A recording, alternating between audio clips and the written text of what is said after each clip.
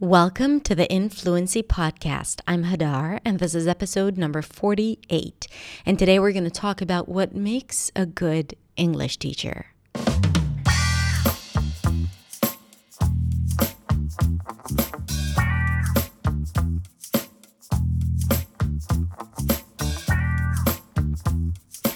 Hey, what's up? So good to be here. I'm super pumped, excited, and in love with you. This is weird, but it's true. What can I tell you? Okay, I have a few announcements before we go into the episode. First, I've started a live English show on my platforms that broadcast video. This is not one of them, the podcast, because there is no video here. But I've started a live English talk show, I should say, and it's going live every Thursday at 12 p.m. EST. That is New York time, 7 p.m. my time. So it's like an evening show for me. And we're going to listen to music, have awesome guests, answer questions. So this coming Thursday, and if you're not listening to it as I release this episode, then it's not going to be this coming Thursday, but you can find it on my channel. This coming Thursday, I'm going to be answering some of the questions that you guys sent me under the Ask Hadar tab on my website, the website of the podcast. So I will answer some of those questions. Very, very exciting. So tune in if you can, and if you can't, then just wait for it to be released on my podcast, because I'll take like the best of the live show and share it here on the podcast as well. If you're a podcast person, and less of a video person, I get it. So you will not miss out on a thing. But if you want to interact with me, then join me on my live show. I'm so excited about this. I can't even tell you. And the first episode that we did was with an amazing guest. His name is Will, Teacher Will, and we talked about the price English learners pay for systemic racism.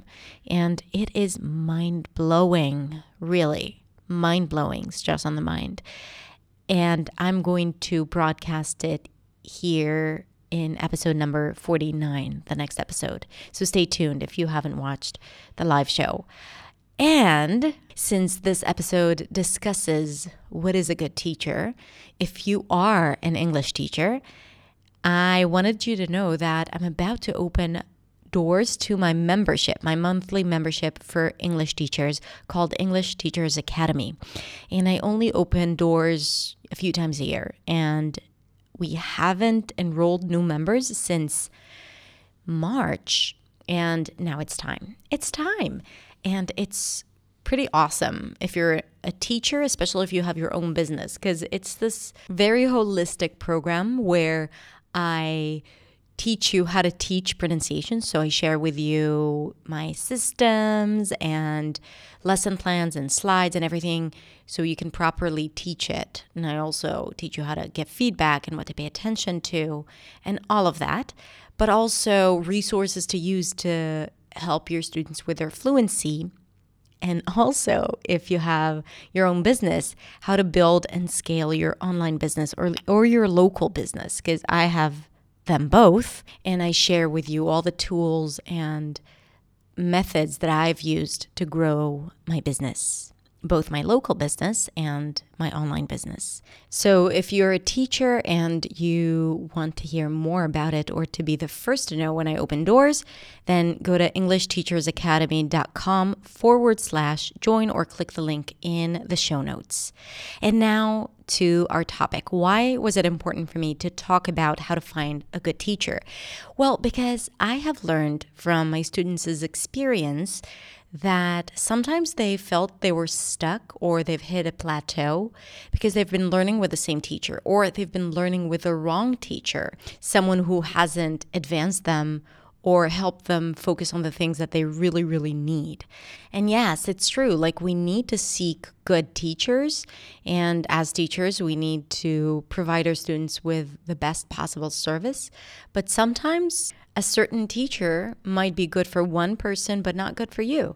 And you need to be able to recognize it and to detect it and to say, yeah, like I'm having a good experience here, or this is not for me.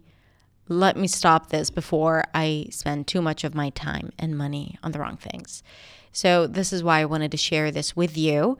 And I hope you like it. After listening to this episode, come on over to Instagram at hadar.accentsway and tell me what you think. And if there's anything else you'd like me to talk about here on the podcast and share with you, I invite you to do that as well. Send me a DM at hadar.accentsway. I do my best to answer everyone, but just tell me that you are from the podcast so I see it right away and then I respond to you quickly. Okay, so let's not wait any longer. Let's listen to what makes a good English teacher.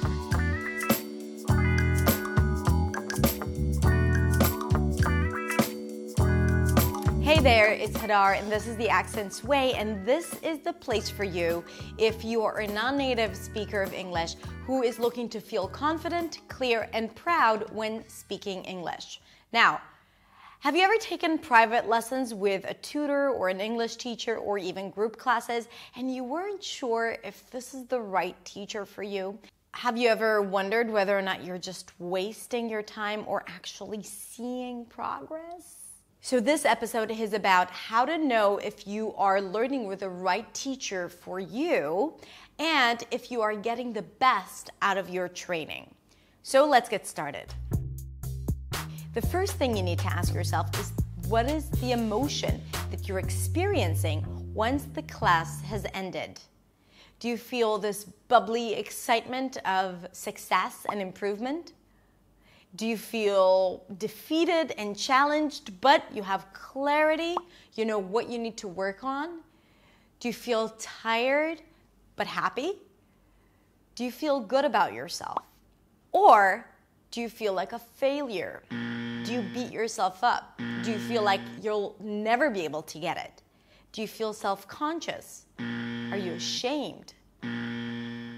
A good teacher will never let you feel bad about yourself, because a good teacher will always empower you, make you feel great about yourself, show you your strengths, but also your weaknesses with a clear strategy on how to improve that. They will not keep you confused or stuck or feeling self-conscious and feeling like a failure. You know, I was once talking to a teacher that used to teach at this really big language school. And he said that the management had asked them to understand what the biggest struggles of their students are and then to accentuate them, make them a big deal, instead of helping them resolve it. Why? Because it was their marketing strategy. It kept them in the school. It kept them taking more and more and more classes. Now, that's a horrible strategy, if you ask me. But unfortunately, people do that. So you, as an English learner, you need to understand what it is that you're experiencing. And if these are negative feelings, then something is wrong, because this is not how it's supposed to be. Another thing you need to ask yourself is, who does most of the talking? If you find yourself just sitting there and listening to the teacher talk about English and about things and about rules and explaining all of these things to you, and you find yourself not speaking as much, it's a problem, because you need to do most of the speaking with feedback, with guidance, with direction, but you need to do most of the speaking. So if you find yourself mostly listening and reading or writing, then you might be missing out on a better opportunity to practice. Because if you're learning just passively, constantly, it's just like watching a YouTube video. You want to put it to practice right away and as much as possible. So this is something, by the way, that you can tell your teacher that you want to do. You can say, hey, I feel like I'm not speaking enough. Let's try a session where we just talk about things that bother me, a few subjects, maybe read an article and then talk about it, but I want to do most of the talking and you just give me feedback. Now, of course, when you go into a lesson, it's easier to just sit down and listen and be less active. But you got to catch yourself, because if that's the situation, you're wasting your time and money, right? So although it's easier and more convenient, you got to step out of your comfort zone. You got to feel uncomfortable. You got to push yourself, and you got to stand your ground and say what you need and communicate it clearly to your teacher. The third thing you need to ask yourself is, are you both aligned with what is the best way for you to learn? What is the best content to discuss? What is the best way for you to get feedback? Some people prefer to get feedback right away every time they make a mistake on every single thing. Others prefer to get feedback only on the important things. And some may prefer to get feedback only at the end so they don't lose their train of thoughts as they're trying to speak. You need to understand what works best for you, and you need to communicate that to your teacher. Because some teachers are sometimes teaching because that's what they think is best. And if someone tells you, no, I know what's best for you, you listen to me, then that person is not empathetic or is sensitive to your needs. Same thing with content. If your teacher teaches you things that are not interesting to you or you feel you'll never use, then you need to say, hey, this doesn't work for me. Let's try something else. I want to talk about this and I need to talk about that. And this is my world of content. This is where I come from. I want to discuss technology and negotiations and practice small talk. And I don't want so much to talk about hypothetical situations of Martha and Arthur at the zoo. Understand that even if you are with the same teacher, there isn't just one method of teaching English. And you need to see if something's working for you. Is it getting your results? Do you understand it? Do you pick it up quickly? If not, there is a problem with the method, not with you. Okay? It's not you that is the problem. Maybe it's the method. Maybe it's the energy. Maybe it's how you feel. Because when you feel self-conscious, the brain shuts down and you don't learn anything new. But when you feel empowered and open and challenged in a good way, then you are open to change. In order for you to learn something deeply, in order for it to stick, you need to associate good emotion as you're learning. And if the feeling is of frustration and fear, then it's not going to stick. Okay? So you need to be aware of that and change whatever needs to change in order for you to create the best circumstances for yourself. The fourth thing is, do you know your 20%? According to the Pareto principle, 80% of the results come from 20% of the causes. So if we look at the business world, for example, then we can say that 20% of the products lead to 80% of the revenue, or 20% of the clients are responsible for 80% of the income. So in English, it's very much the same thing. If you work on the areas where you struggle with, okay, whether it's specific grammar rules or specific sounds or an element of fluency, if you work on that and just on that, it will get you 80% of the results of where you want to be. So you need to know what are the things that will get you the best results. And your teacher needs to recognize those things and tell you, communicate to you what they are. So whether or not you need to work on your present tense, because everything else is great, but you always get stuck when you try to speak in the present tense. And what do you need to do in order to improve that?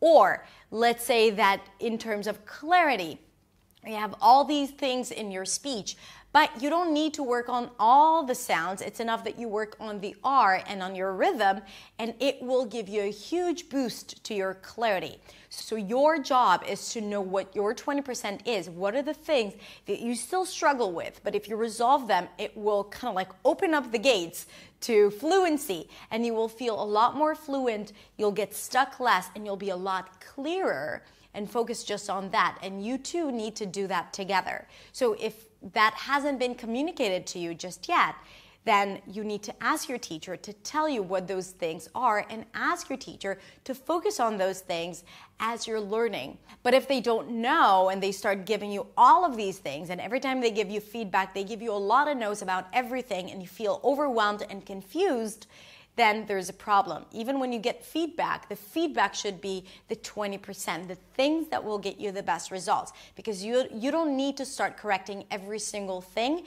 It will be super inhibiting and almost impossible to grow from there. The last thing is, do you feel intellectually challenged? Do you feel that your teacher sees you as a peer, as a person who can conduct a conversation, an intelligent conversation with this language barrier, yes, with less vocabulary, but still the content is engaging and interesting. If you feel that they're speaking to you like a little kid, it will make you feel like a little kid. So you need to feel that your intelligence is not compromised. You need to be able to talk about deep things, even if it's not perfect, even if you make mistakes, and even if you're lacking the vocabulary. Your teacher is there to help you, right? But you don't need to feel like you are only talking about stupid things just because it's an English class. No, that's the wrong direction. And of course, you can tell your teacher that and change that. Take charge of your training, okay? So to conclude, you have to be responsible for the time that you're investing. Don't leave all responsibility to the teacher. Sometimes they don't know what they're doing. Sometimes they think that they're doing the best thing for you when in fact it's not. And it's like in a relationship, right? If you're not going to speak up, nothing will change. And then at the end you will quit and everyone loses. Okay, you lose time and money and they lose an opportunity to really help someone. Okay, so communicate your needs, understand your needs, understand what is not working for you, and then change it. So to conclude, I want you to take action and answer these 2 questions in the comments below. The first thing is, tell us about one really good experience with a teacher and one not so good experience with a teacher and why that happened and what did you do about it. The second thing is, what, to your opinion, makes a good teacher, right?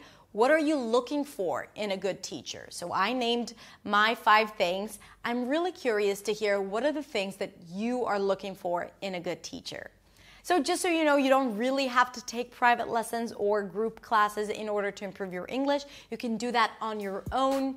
And if you want to do it watching YouTube videos and using online resources, I'd be happy to help you. So don't forget to subscribe and hit the bell to get notifications. And you can also visit my website to get a lot of free stuff, free courses, and really feel the improvement. Improve significantly. Thank you so much for watching, and I'll see you next week in the next video. Bye.